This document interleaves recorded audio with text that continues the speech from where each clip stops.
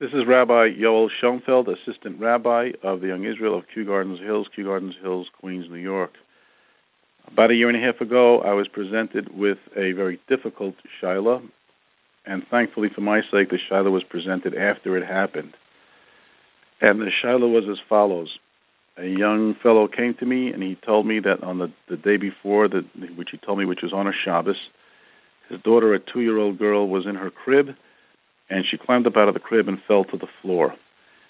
Falling to the floor, upon impact, she got a gash, which, of course, led to some profuse bleeding. They immediately took her to the local hospital, Booth Hospital, and when they got to the hospital said, well, sure, we have a local resident who will be glad to do the stitches and stop the bleeding, and wouldn't be any further complications.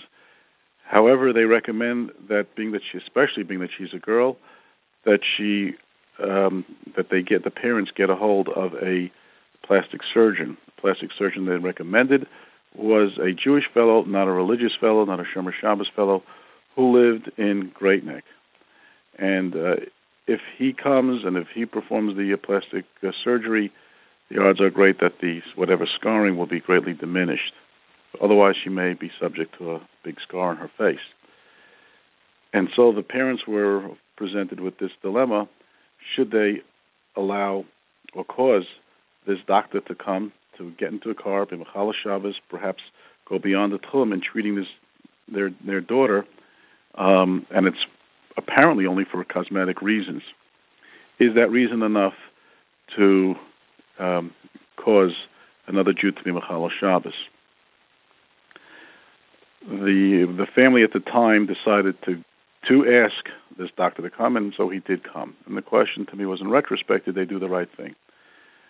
Being that I had the luxury of time of dealing with the question since it was presented after the fact, I sent this shaila to a number of people and discussed it with them over the phone and wrote to others. And the reaction that I got varied. Some felt absolutely, because whatever stitches you're involved in is an issue of pikuach nefesh, and the greater the mumcha, the greater the expert, so be it, and so will the halacha allow for it. Others had the strong reaction in the reverse, saying that just for cosmetic reasons, there's no way in the world to allow a doctor to travel in a car and be Mechala Shabbos min haTorah, which is involved in igniting the car and coming perhaps from outside the Tchum area. And so this was the question, and I bandied it about and had no exact determination of the question, but I did discuss it with a colleague of mine here on staff at the OU, fine Talmud Chacham in his own right, Rabbi Eli Melech Leibowitz, who also is a Rav of a shul in Flatbush.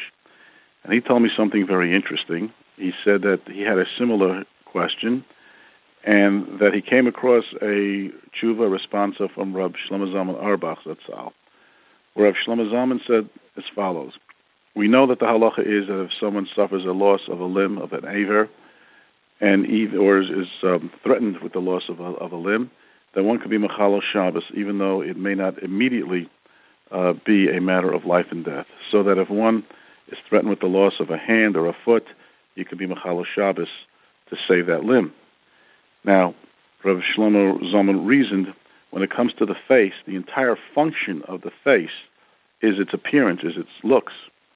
And therefore, if that is threatened, it's as though the entire limb, in this case it's the face, is being threatened. And in order to save the functioning of the face, which again is its appearance, one may indeed be Mechala Shabbos, and that's why Rav Shlomo Zalman ruled in such a case, one can request of a doctor to be Mechala Shabbos in order to save the appearances of a face, in which case the parents in this situation did properly. I found it to be a very interesting and ingenious response, a creative response, and one that took the creative and halachic ingenuity of someone of Rav Shlomo Zalman. Be well, and let's hope that future shilas involve less serious damage to anybody and of any Jewish young kids, and all remain healthy and wealthy, and Shalom B'Sayim Hashem.